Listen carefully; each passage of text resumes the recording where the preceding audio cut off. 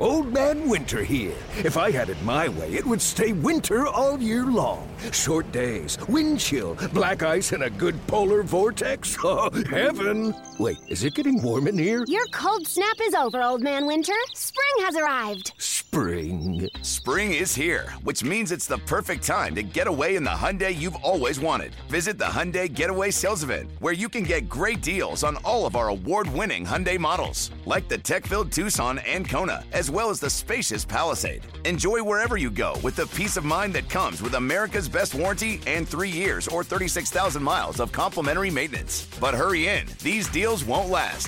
Add more joy to your journey at the Hyundai Getaway Sales Event. Now get 0% APR or up to $1,500 bonus cash on the Hyundai Tucson. Now, during the Hyundai Getaway Sales Event. Offers end soon. Call 562-314-4603 for details.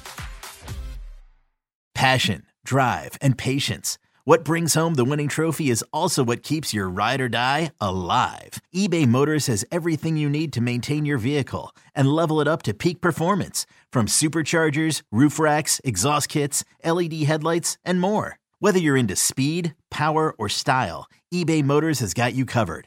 With over 122 million parts for your number one ride or die, you'll always find exactly what you're looking for. And with eBay Guaranteed Fit, your part is guaranteed to fit your ride every time or your money back. Because with eBay Motors, you're burning rubber, not cash. With all the parts you need at the prices you want, it's easy to turn your car into the MVP and bring home that win. Keep your ride or die alive at ebaymotors.com. Eligible items only. Exclusions apply. This is the Skate Podcast with your host, WEEI.com Bruins writers Brian DeFelice, Bridget Prue, and Scott McLaughlin. Lace them up for some Bees talk. It's Skate Pod on WEEI. Welcome into episode 189 of the Skate Podcast. I'm Brian DeFelice, joined by Bridget Prue and Scott McLaughlin. Bruins take a 2-1 series lead over the Panthers. They bounce back with a very solid 60-minute effort in Sunrise. They win 4-2. There was a ton of speculation Friday morning about what lineup the Bruins are going to ice, with certain guys not making the trip, certain guys battling injury. It was an absolute blender of line combinations at morning skate. And then there were more surprises when puck dropped, because Linus Ullmark ended up starting when the thought was Jeremy Swayman, and David Krejci's a last-minute scratch. So the Bruins win this game technically without their top two centers in the lineup, and they kind of got back to that lunch pail mentality and were able to take a series lead. Yeah, they're fucking with us. They're fucking with us because they, in the post game, Montgomery said he was pretty sure Krejci wasn't going to play. Yet went through all the morning practice, was on lines with people. The lines were based off of him being in there, but I'm pretty sure they knew he was most likely not going to play. Ullmark, that's the question that I don't know. Game time decision usually indicates an injury. And I think last podcast, we all agreed that he probably wasn't 100%.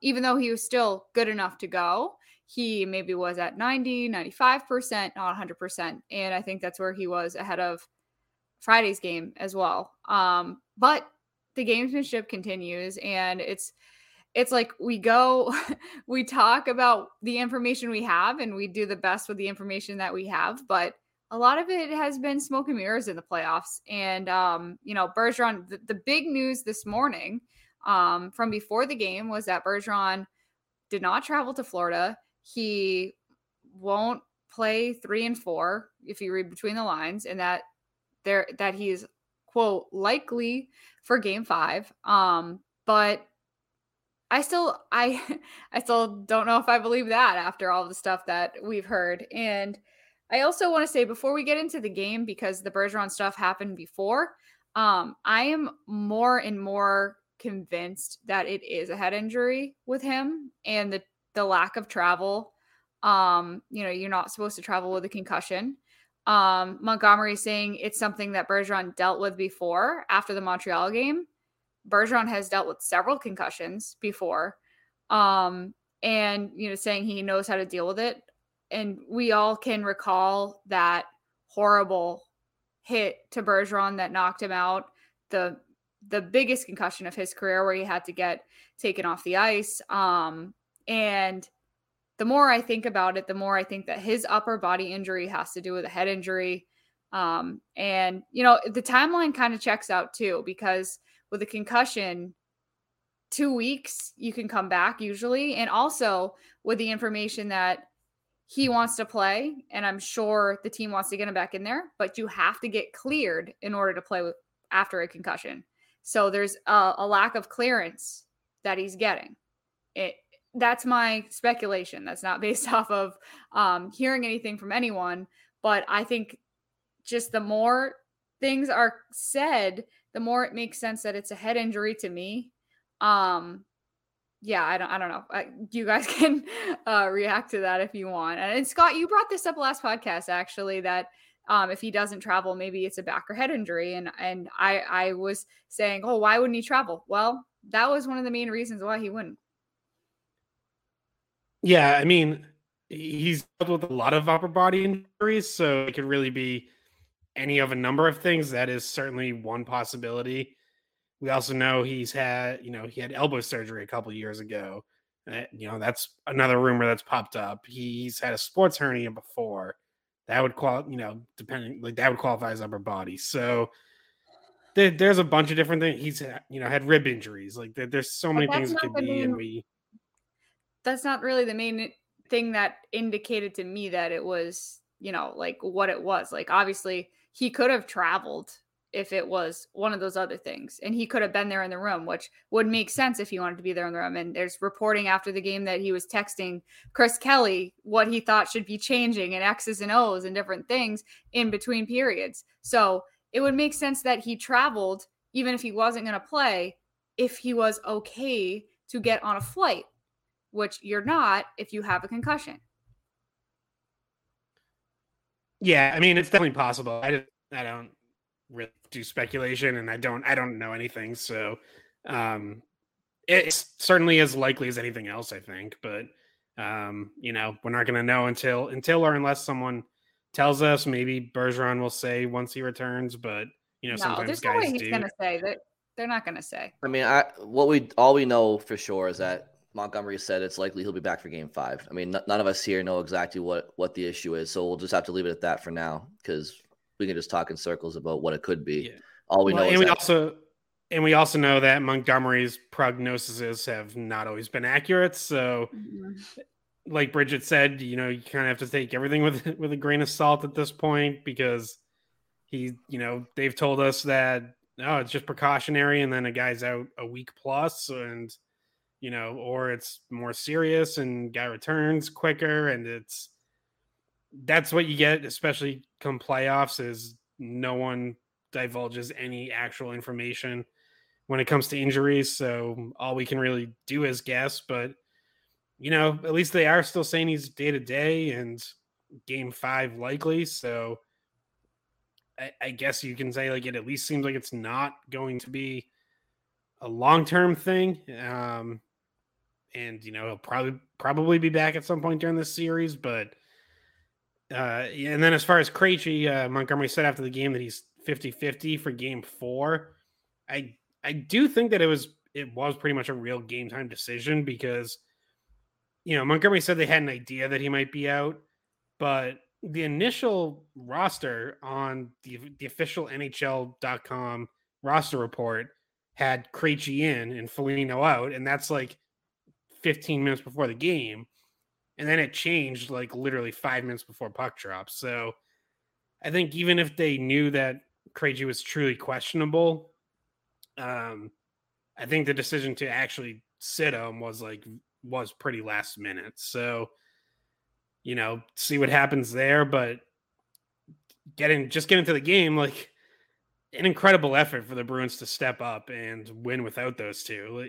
All year it's like those two returning and playing on the salaries that they're playing on, and still having really good seasons. It's like that's been such a huge part of why this team was so good all year. And now both of them are out, and just an awesome job by the whole team stepping up.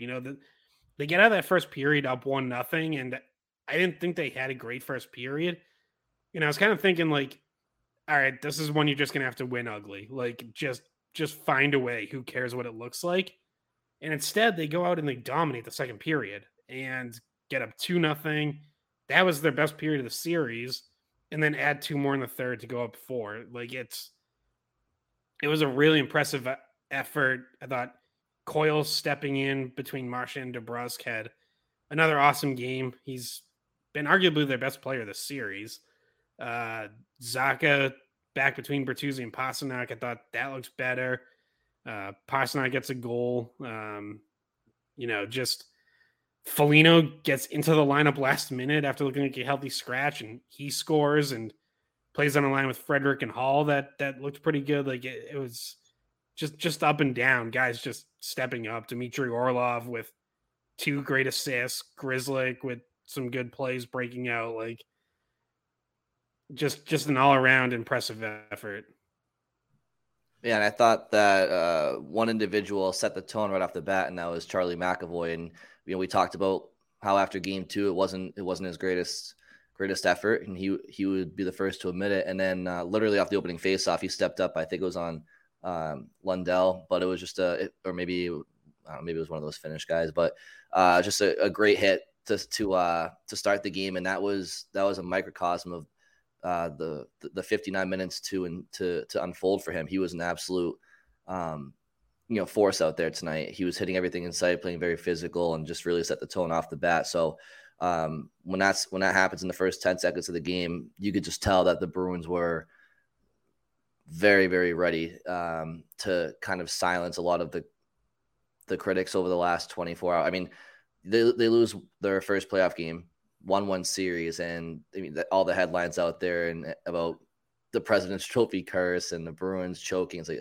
what are we talking about here? None of us here thought they played well in game 2, obviously, and they weren't great in game 1, but there was a lot of hysteria over the first loss. And like I said, lunch pail mentality. They played a lot without Bergeron and Krejci down the stretch. So this group was kind of used to those guys not necessarily being there in recent weeks. And I think that was probably a reason why they weren't so panicky.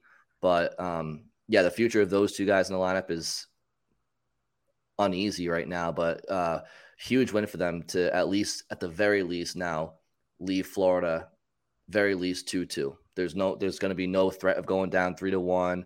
No, just they alleviated a lot of potential headaches by getting this win right out of the way. Yeah, and I would say that the quote unquote hysteria that was going on this morning, Friday morning, was and among us and maybe among other people that follow the team really closely, didn't have to do necessarily with thinking they were going to go down in the series for sure, or that Florida had a specific advantage with Bergeron out. It had to do with all of the question marks. And that is why it's been I think that's why probably the Bruins are the most interesting team in town right now. Celtics lost today, by the way. So their series they're not sweeping. It's 2-1 with Atlanta, but the Bruins were the more interesting game of the 3 games. The Celtics played, the Red Sox played, because there were so many question marks, and there turned out to be another one that we didn't even know was coming with Krejci. So it was who's going to play in net, what are the lines going to look like? Is Montgomery doing too much? Is he changing the lines too much? How's the back end going to respond? What's the defense going to look like?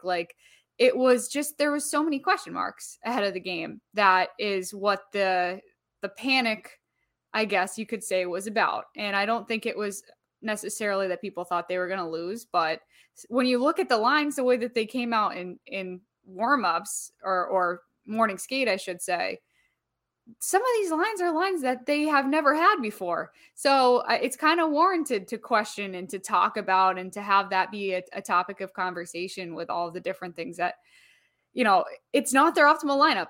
That's just a fact. They put it out there, and that line with Coyle, that top line with Coyle in the middle worked. And that's because Charlie Coyle, like a few of his teammates said, played like a beast. And, he has had a very solid series. And I will say Taylor Hall had another good game as well. So the question marks remain after the game because we still don't really know the answer to what Krejci's upper body injury is. Even though I just speculated about what Bergeron's could be, we don't really know. And why was Ullmark a game time decision? So we still have all this intrigue going into it. And I know I really just kind of avoided talking about the actual game. So I'll get into that real quick at the risk of talking for too long. First period, I thought they got outplayed pretty bad. And I was sitting in my chair going, they're going to lose this game in the first period, even though they scored first. They had the lead. I did not think that they had a really good first period. Second period, they outshot Florida 12-4, and was a much better period. Like Scott mentioned, maybe their best of the series. And I think I saw someone tweet the best of the season. I wouldn't go that far. But they looked better there. And then they were able to close it out, even though they gave up 2 late goals. They had a 4-0 lead, and it kind of looked like Ullmark was going to get that shutout, which goes away. And I don't think I'm crazy for saying this. 4-2 was probably a better way to end the game, because 4-0, you're looking at another bloodbath. Like at the end of game 2, where the score is out of reach and teams know it's out of reach with a few minutes left in the game, it just becomes brawls and apparently chokeouts and what have you, and they have to call the game. Like, I'm glad it was a 2-goal game with a few minutes left rather than a 4-goal game in terms of health, because sometimes that's when guys run at each other or take cheap shots, whatever. Yeah, and you still saw a little of that before the Panthers did finally score, where, McAvoy throws a clean hit and Barkov just straight up tackles him, and then Montour takes a 10-minute misconduct. Like that, so it was kind of starting, and then cooled down, and no one gets hurt or kicked out or any suspension. What is going on with the choking? What's going on with the choking? Can't we get the punching was always acceptable, but now all of a sudden we're choking each other. Like Frederick is getting choked by Lomberg in game 2, and now Barkov comes over and tries to choke someone, and I'm just so confused. When did choking become part of what goes on after the whistle? Like, we're trying to choke people out now, and that's one of the things that maybe they should start reviewing that for, supplementary discipline, because that's crazy. That's dangerous. Well, someone had to be a pioneer. No one did licking before Marchand either. So, But luckily, it's gotta start with someone. I don't know. They got to get that under control, because we're used to face washes and punching and whatever after the whistle. But can we stop choking each other out? Let's stop doing that. Yo, Trey. Kevin, what's up, man? I've been thinking, what would have happened if the NBA never vetoes the Chris Paul trade to the Lakers and we get CP3 in the same backcourt as Kobe in LA? Well, you get a very happy Jack Nicholson for sure. And the Lakers probably win a bunch more championships. CP3 finally gets a ring or 2 or 3, and the Kardashian empire is forever altered. What did you just say? Hey, everybody, I'm Trey Wingo. And I'm Kevin Frazier, and we're teaming up on a new weekly sports podcast from Wondery, Alternate Routes. As former Sports Center anchors and current sports obsessives, we're consumed by all the what-if questions that make being a sports fan so excruciatingly fun. If you're like us, then you also live and die on the fallout from every drop pass. Or play call. Each week on Alternate Routes, we'll take a flashpoint in sports, break down what actually happened, then explore every alternate scenario and the ripple effects it would have caused. Follow Alternate Routes on the Wondery app or wherever you get your podcasts. You can listen early and ad-free right now by joining Wondery Plus. One thing that we can probably keep hoping for is for Taylor Hall to keep producing the way he is. I don't want to overlook the goal that he scored early on in the first period. I mean, there was every reason in the world for Florida to keep the momentum going from game 2, considering the injuries the Bruins have and just kind of how fragile they may have appeared going into this game. And clearly they weren't that. That was just perception going into this game, because they came out rock solid. But for Taylor Hall to get that goal early on, it just felt like it was just really, really important for this team and for him. And what I love about it is I just thought that they were way too cute, way too finesse. They weren't simplifying their game. I felt like in Boston, at least not consistently enough. And oftentimes you see guys looking for the perfect shot, the perfect, scoring chance. And that was not the perfect scoring chance for Taylor Hall. He threw the puck at the net with a little bit of a screen by the defenseman, but found a way in. And so just your opinions on him kind of kickstarting the team, at least offensively tonight. Yeah, and I loved that the way that goal started, and I think basically all their goals started with forwards helping out in the D zone. That shift, it's Hall and Frederick at one point were both below the goal line in the D zone helping out. They get the puck out, transition the other way, Orlov with the pass up to Hall, and like you said, a little bit of screen using the defenseman, probably a shot line should have stopped, but it's a good shot. It's a good chance to take. But their third and fourth goals started the same way. The Pastrnak breakaway starts with Bertuzzi deep in the offensive zone in the corner, getting a puck, kind of shielding from traffic and moving it up to, I think it was Orlov again, who then makes the great pass to Pastrnak. And then the fourth goal from Foligno, that starts with him below his own goal line, helping out. He helps, I think it was Orlov, he helps him win a battle below the net, gets up to DeBrusk, he gets up to Hall, and then it's back to Foligno for the finish. Like, that commitment in the defensive zone to kill possessions and get the breakout going, didn't see enough of that in the first two games. Like, that's, when we were talking about problems for them, it was they're spending too much time in their own zone. They weren't winning pucks back. Their breakouts and transition games just wasn't there. And I thought you saw them doing that work in game 3, and they got rewarded with several goals coming directly from that work. Yeah. No, Taylor Hall was hunting pucks. He was picking off passes. He was using his speed to his advantage. He set up that Foligno goal perfectly.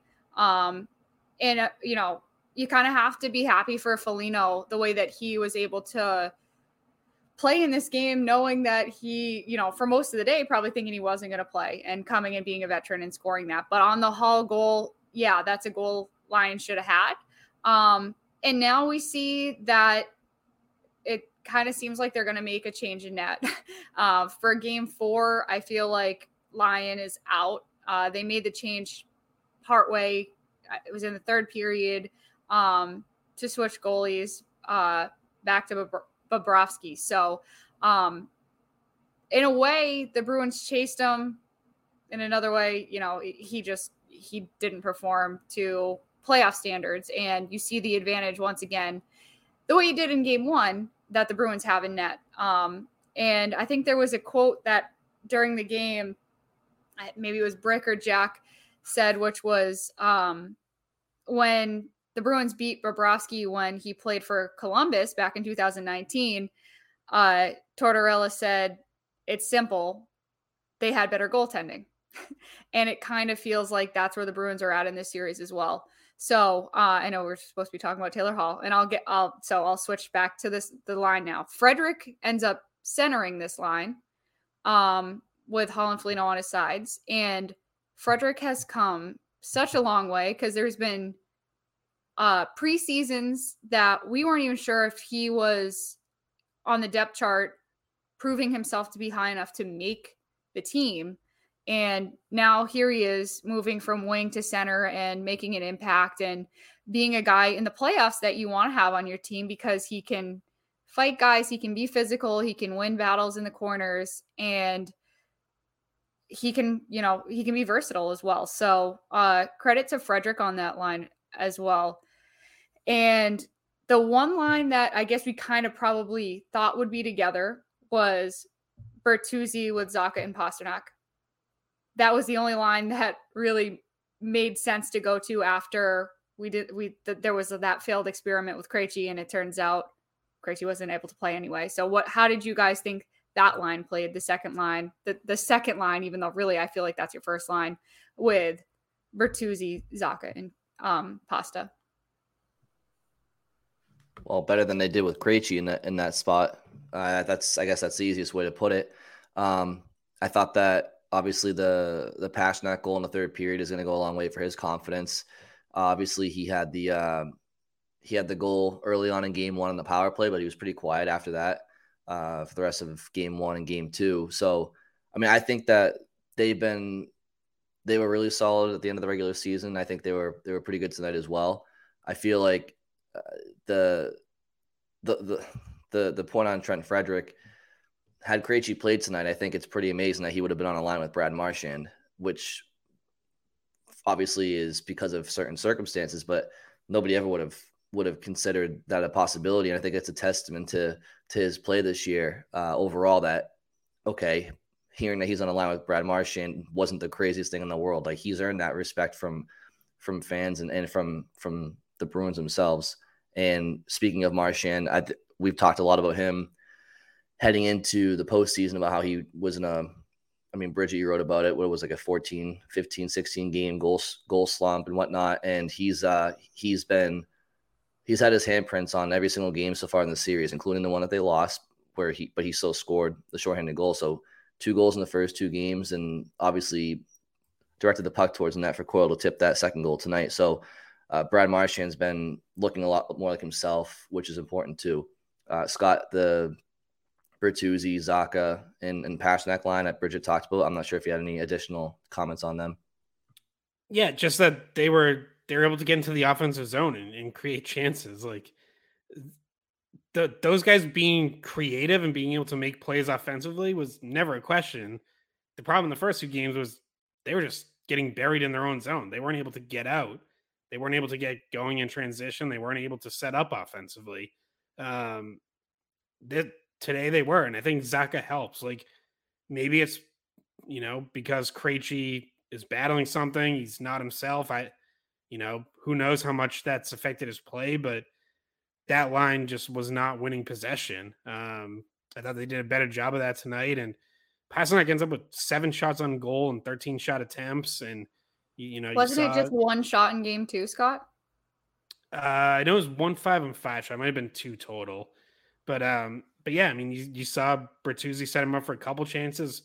Pasternak, could have easily had 2 or 3 goals this game. He gets the one, which, Brian, I agree with you. Like, that, is probably a confidence booster to see one go in. But yeah, I thought that line played pretty well and got better as the game went on. I didn't think anyone was really great in the first period, as we already touched on. But as the game went on, that line, I thought was making an impact.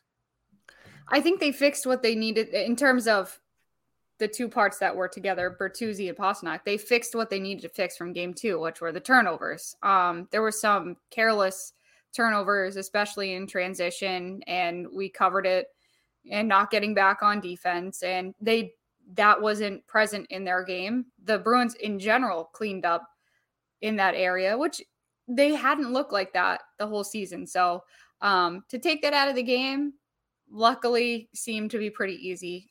In game 3, they did not do that as much. And I think both Bertuzzi and Pasternak look better in game 3. Zacha has been good wherever you put him.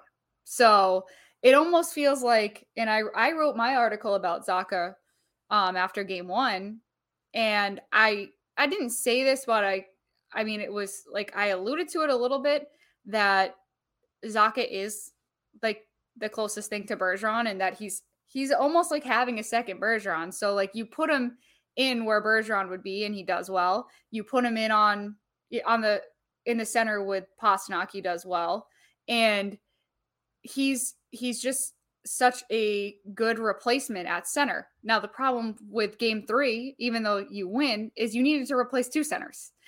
So that's when Frederick comes in, and him being versatile as well helps you out. And if you think about a few weeks ago, did we think Zacha was going to be centering any of the lines, or Frederick was going to be centering any of the lines? No. And that's where you see it's not just depth, it's versatility.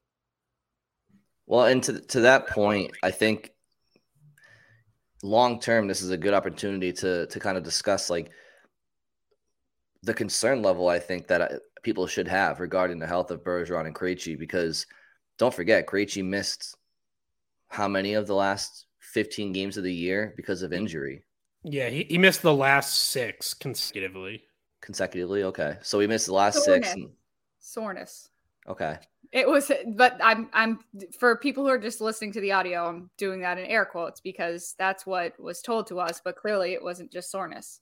Well, and by the way, at a certain point, soreness is due to an injury, so I guess they can both. Yeah, I mean, Montgomery did also say lingering injury at one point, and there was one game in there where Montgomery specified that it wasn't rest, that he actually couldn't play. So, like, a couple times he gave us a little bit. I think the final few games, he definitely tried to make it sound like it was just lingering soreness and we're just resting him up. But, which, yeah, I mean, yeah. But I mean, certainly seems like he was dealing with something, and we don't know for sure that this is the same injury or issue or whatever, but it obviously would make sense. That would add up.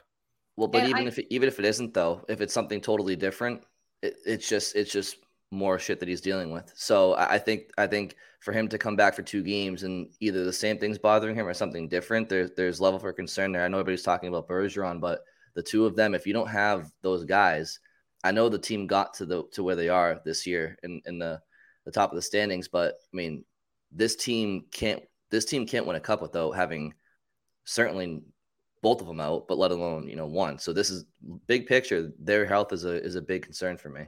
And not only big picture, but I had been telling people, because people in conversation want to talk about, and this is long term. This isn't about this series.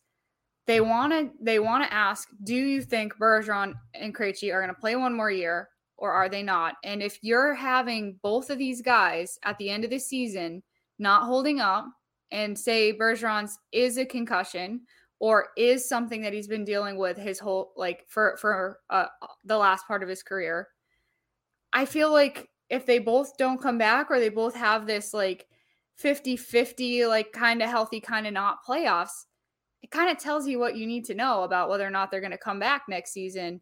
And if they had, say, not suffered these injuries towards the end of the season, felt good going through the playoffs, everything went hunky-dory exactly how they thought, we're talking about, oh, you know what, maybe they'll come back next year. But as of right now, I feel like there's signs that this might really, truly be the last time we see them play. So I hate to say that, and I wasn't saying this last week.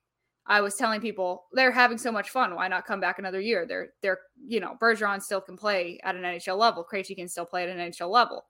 But this last few days, I've seen something different, which is that they are showing signs of fatigue, and it is a long season, and I wouldn't be surprised if we're watching them for the last time. And so it's kind of crazy, because if you're a Bruins fan and you're watching them in the playoffs right now, just kind of take it in, because you don't know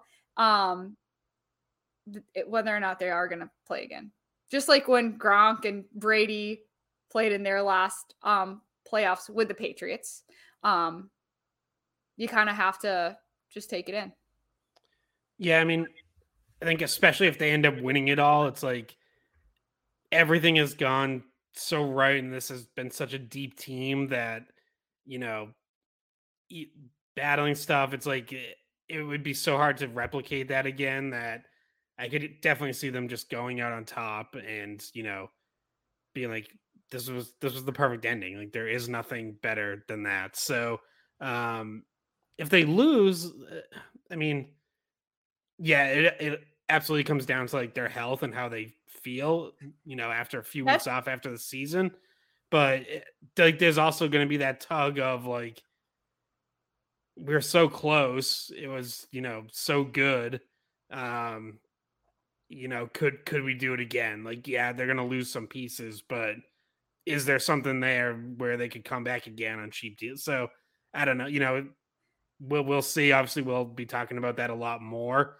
As far as, the short term, the here and now, like, yeah, I definitely think you need at least one of them. And I, not that you really want to like pick, but I certainly think Bergeron's more important. I just like, I do still think they could win the cup if like Bergeron's back. Krejci's not, or his lingers and he's in and out because of how good Zacha has been in the middle.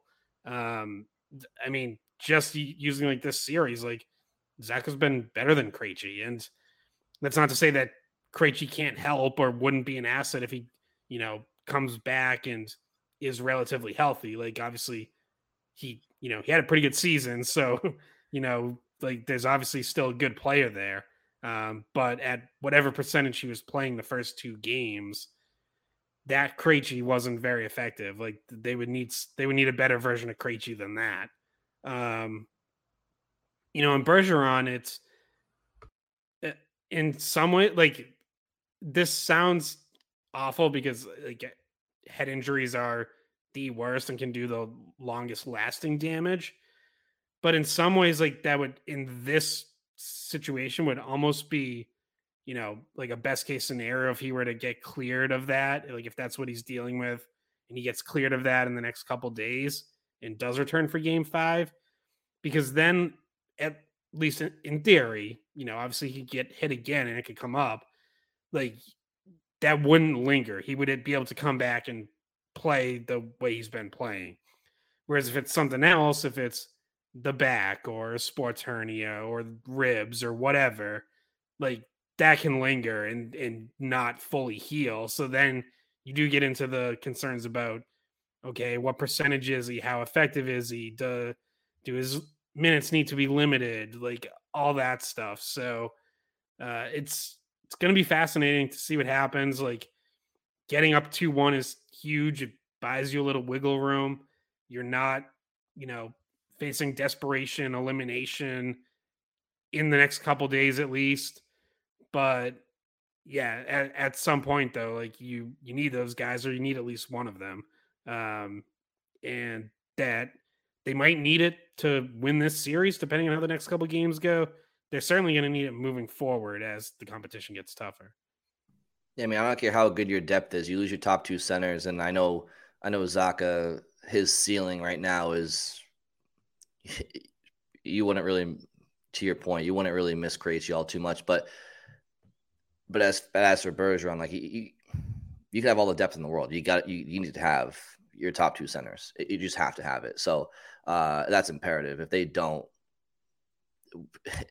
they're just not going to get to where they want to go. So hopefully those 2 can find their way back into the lineup. It's obviously frustrating, I think, for everybody that the 2 guys you kind of were crossing your fingers for the most to stay healthy this year do until, the end of March into April. And that's unfortunate. But regardless.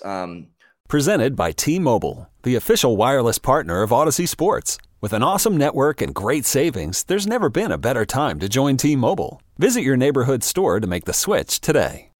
One guy I wanted to bring up too quickly found his way into the lineup tonight based on morning skate lines with Krejci in those lines. Nick Foligno was going to be the odd man out. Then again, do we know that for sure? Not necessarily, but at least as far as the morning skate lines were. And obviously Krejci didn't dress, so Foligno did end up playing and was able to get a big goal in the third period to make it, I want to say 4-0 on a great pass from Taylor Hall. And Foligno, who worked his way back into the lineup after injury, that's first of all, it is a good sign that he scored. But just how did you guys feel like he played tonight in addition to his goal, which I'm sure will go a long way for him too? Probably pissed off. He probably played pretty pissed off. Sometimes that's when, and I'm not going to lie, in my jobs before, I think I've said this on the podcast before, in my job before and I'm not talking about a WEI, but sometimes when I'm doing play-by-play, different employers, if they say something mean to me the game before, I do so much better the next game. And sometimes it's like, I'll show you, like, and I feel like maybe that's what happened with Foligno. It's like, I'm pissed off.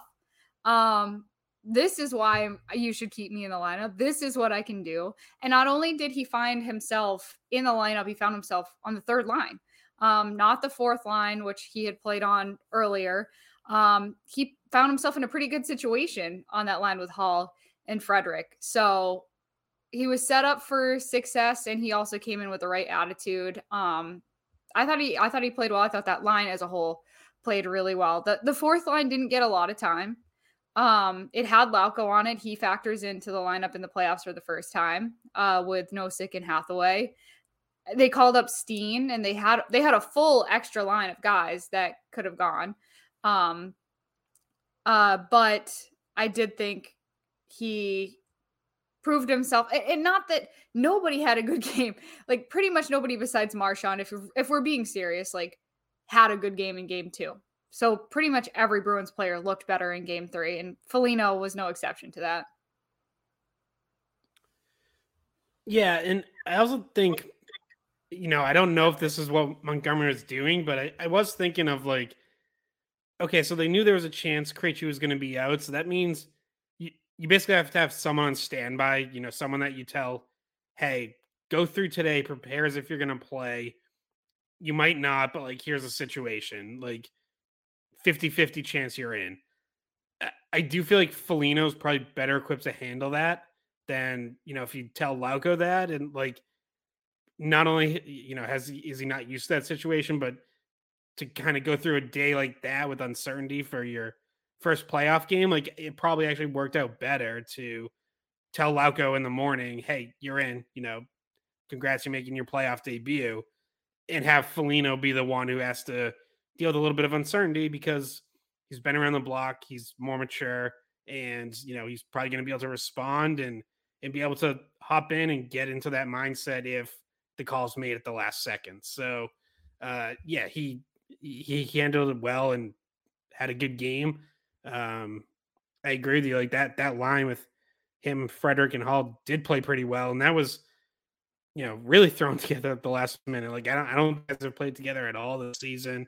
I know, Hall and Foligno have been together as wings with Coyle in the middle, and obviously, Frederick has played with both guys, but together was definitely new. And yeah, with Frederick as the center, that's the first they time. brought good energy. Yeah. Yeah. So, definitely a good game for Foligno, though. And he's, look, obviously, like, their hopes and dreams don't live and die with Nick Foligno, but he is important. Like, if he can get back to playing the way that he was this season. And I thought, the first 2 games, you sort of saw some up and down where, like, game 1, there was some plays where he looked okay, and other, shifts he was quiet. Game 2 was mostly quiet. I think he led, like, one good rush. And now I thought game 3, you saw, like, a step back towards, him getting on track and, like, really getting up to speed.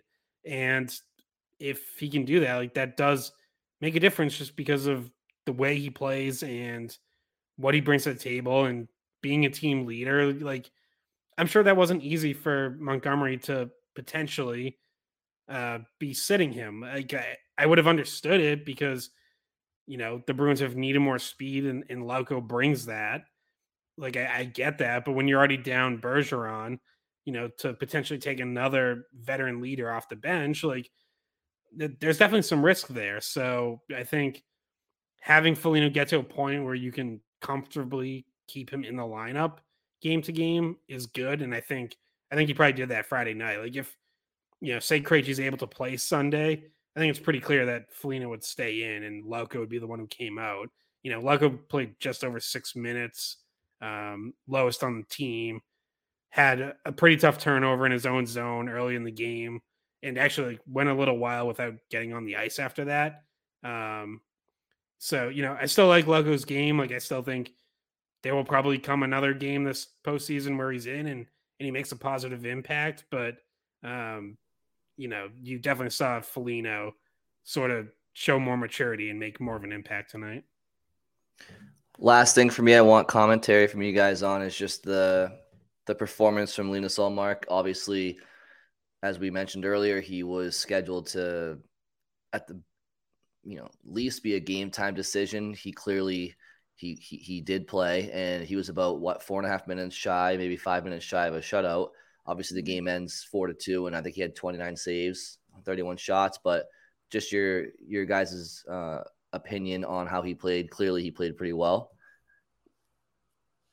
Yeah, for sure. He looked really good, and that was, that was another interesting call and a tough one. Like, obviously he's dealing with if he's a game time decision, whether it is a lingering injury. Montgomery said he doesn't think it's related to last Tuesday when he left that game in Washington, but do we believe him? Do we believe that? No. Right, exactly. Yeah, I mean, we saw him move slow that one play in game 2 where he was a little slow getting up. Mm-hmm. So is it another injury? Is it that one? Is he the latest to get sick? Is that bug still going through the room? Like, who knows? But, I kind of thought, like, hey, if Ullmark's dealing with anything, then just go to Swayman. Like, Swayman's been so good.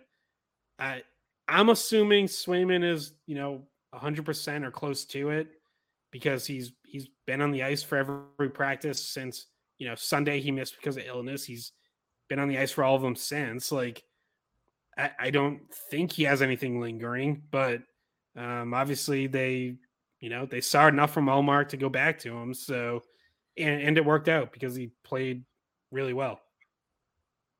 Yeah, I think the plan was always to go back to Ullmark, and that they just weren't sure they were going to be able to. So game time decision means you knew that was the guy you wanted to play. It wasn't a question of, we're going to switch to Swayman. It was they wanted it to be Ullmark, but was he healthy enough? And at the end of the day, I think Ullmark at 90 or 95% is still better than most of the goalies in the league this year. So he probably says, hey, I think I'm good to go. I'm ready to go. And I feel like maybe this was his decision. And he was saying, oh, it was Tuukka's back. If we look back a little bit of time where he said, I was just going to say, I actually hope it wasn't Ullmark's decision. But like, I hope they learned their lesson with Tuukka because they let Tuukka dictate it and they stuck with them too long. So I hope they're not still doing that. Like you've got to have a little bit more of a critical eye. And, it worked tonight, but like if Ullmark is dealing with something or something pops back up and he's off his game, like you got to be willing to pull that trigger and make that switch. And that can't be an Ullmark decision because he's not going to pull the plug on himself. No one is. At the end of the day, though, you want to trust that he knows his body well enough to give you an honest answer with that, right? Because nobody knows. He's not going to. No player is going to give you an honest answer. They just are not wired that way. Not in the playoffs. I want to give people the benefit of the doubt because I know I get mad at my doctors. I get mad at my doctors when they tell me something and I'm like, listen, you don't know me. I know what my body's usually like and I feel like I feel myself or I don't feel myself. So, this is the reason why I think it's different with Ullmark and Swayman versus Tuukka and Swayman is that Ullmark knows the stakes and also that the next guy in line is just as good.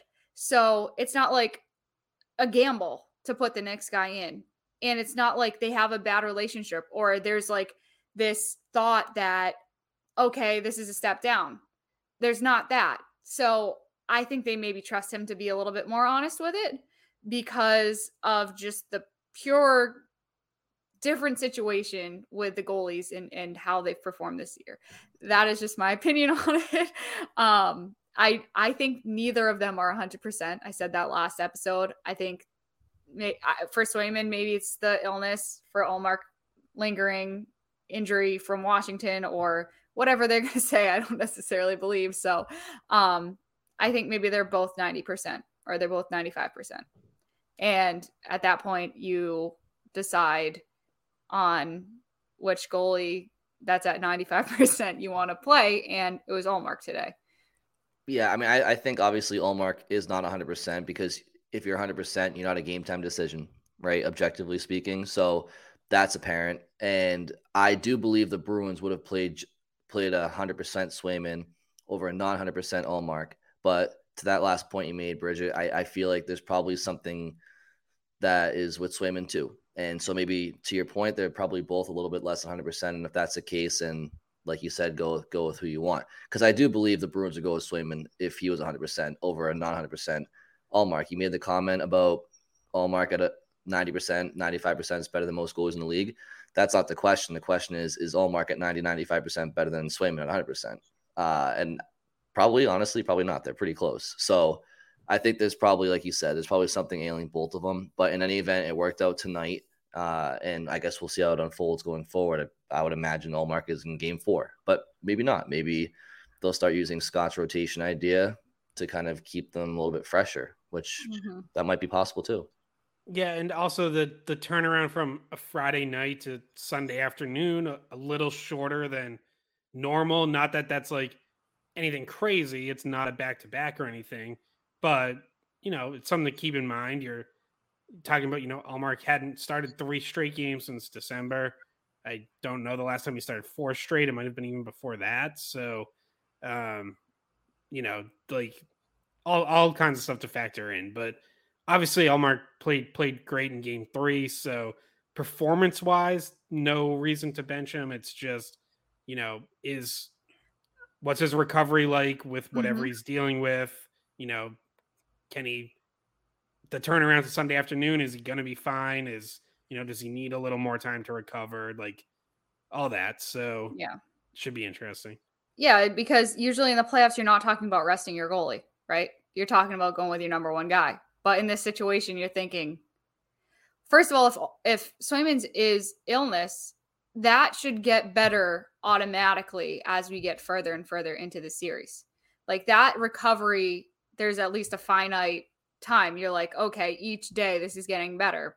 We know he's going to put weight back on, or he's going to feel less dehydrated, or when you're coming back from an illness. So theoretically, Swayman could be quicker to 100%, and Ullmark could need a little bit of rest. And the Bruins have the luxury of resting their number 1 goalie in the playoffs. So they could do it at some point. I'm very tired, and I'm surprised my crankiness did not come out in this podcast.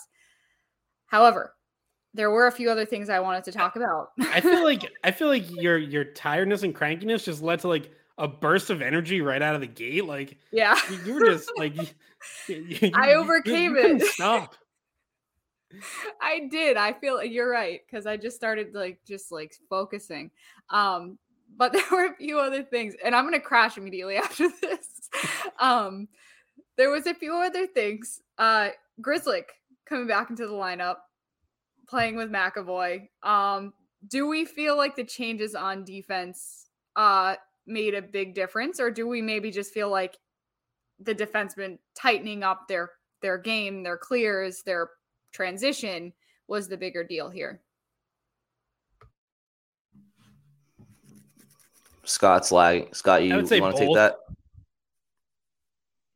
Yeah, sure. I would say both. Like, yes, other guys, everyone kind of cleaned it up, but Grzelcyk going in also helped. Like you saw it on the transition up to Coyle on that goal.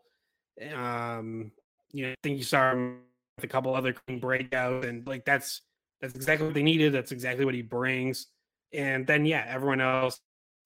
McAvoy, as we already said, is great. I thought Lindholm, was maybe still not great, but better than, a little bit better than he had been. Orlov, I thought, had a really strong game. So both the personnel changes and guys just playing better helped. Yeah, I agree with that. Obviously, Grzelcyk helped out. I think he could have gone in for Forbert instead of Clifton, and I think you would have seen the same effectiveness. And I think as a unit, they were ready to play. So I think it's not because Clifton wasn't playing that the D looked better. I think it was because Grzelcyk was in there for somebody. Can I address something that I heard on the radio today, though? And just to say that this is stupid. An unnamed person, I will not say who, said, if you're going to bring Grzelcyk in, why are you putting him on your first pair? And I just wanted to smack my head against the wall, because Grzelcyk McAvoy has been a good pair the entire year. You're not bringing Grzelcyk in and putting him with Forbert, or you're not putting him with Forbert or Clifton. You're not, if that's the guy you're bringing in and Clifton's coming out, where are you putting him? You're putting him with McAvoy. So anybody who was thinking, he's going from 7th man to first pair, that's great. No, that's just where he's played, guys. Like, I don't know this person. Were you watching the season? Like, that is where he plays. So maybe my crankiness is coming out. What was the second thing you wanted to bring up after Grizzly? You had a few things a minute ago. Well, also first, just on that point, like, one of the things that bothers me is like how hung up people get on how lines are listed or pairings, and it's like, yeah, no, like the top guys are still going to play the most minutes, no matter, like, people are making a big deal of like, oh, I don't know about like because like I heard people on radio today saying too after the morning skate, like, Trent Frederick on the first line with Marchand and Coyle, and it's like, who cares how they're actually listed? Like, that Trent Frederick isn't going to suddenly be playing 20 minutes because he's listed on the first line. Like, the minutes still end up being what they are, and your top guys get them, and like, how you line up 5-on-5 doesn't. I don't know. People overthink. Here's the sentence, right? Sports talk radio. You don't have to be right. You just have to say something that gets people interested. And so that's where we work. But sometimes it drives me crazy because you don't have to know anything to base what you're saying off of. And people will call in to yell at you, but that's fine because those are still people that are listening. So I don't know. It's opposite of what Scott and I do and Brian. But thank you for mentioning me there. Appreciate that. In terms of like journalism, like writing, we're not writing inflammatory things, or at least we're not trying to. You might think that we suck, but at least we're not trying to. And there was an angry text on the Twitch chat today that said, we don't listen to Scott anymore because he predicted a sweep. So they're mad at Scott. Well, they don't know what they're talking about. Scott, Scott was just real confident that day. I saw that. Yeah, that person can call into Sunday Skate and rip me. That's fine. Yeah, they might. So what was that final thing you want to talk about, Bridget? I don't know. All right, maybe this is a good time to wrap things up. Then I would say, Scott, do you have anything else you wanted to go over? Considering the fact that he's frozen, I'm going to say I think he's probably good. I don't know. He's either pondering or frozen. There you go. All right, Scott, say what you want to say. Anything left, Scott? Are you good? No, I didn't have anything. So all right. He's just waving at us like the inflatable. I'm getting a new computer next week. Yay! Hopefully, we're not going to have to deal with this much longer. Yes, hopefully. All right, Bridget. Well, hand on the dial. Bruins play Game 4 Sunday at 3:30. Thank you all for listening. We'll talk to you very soon.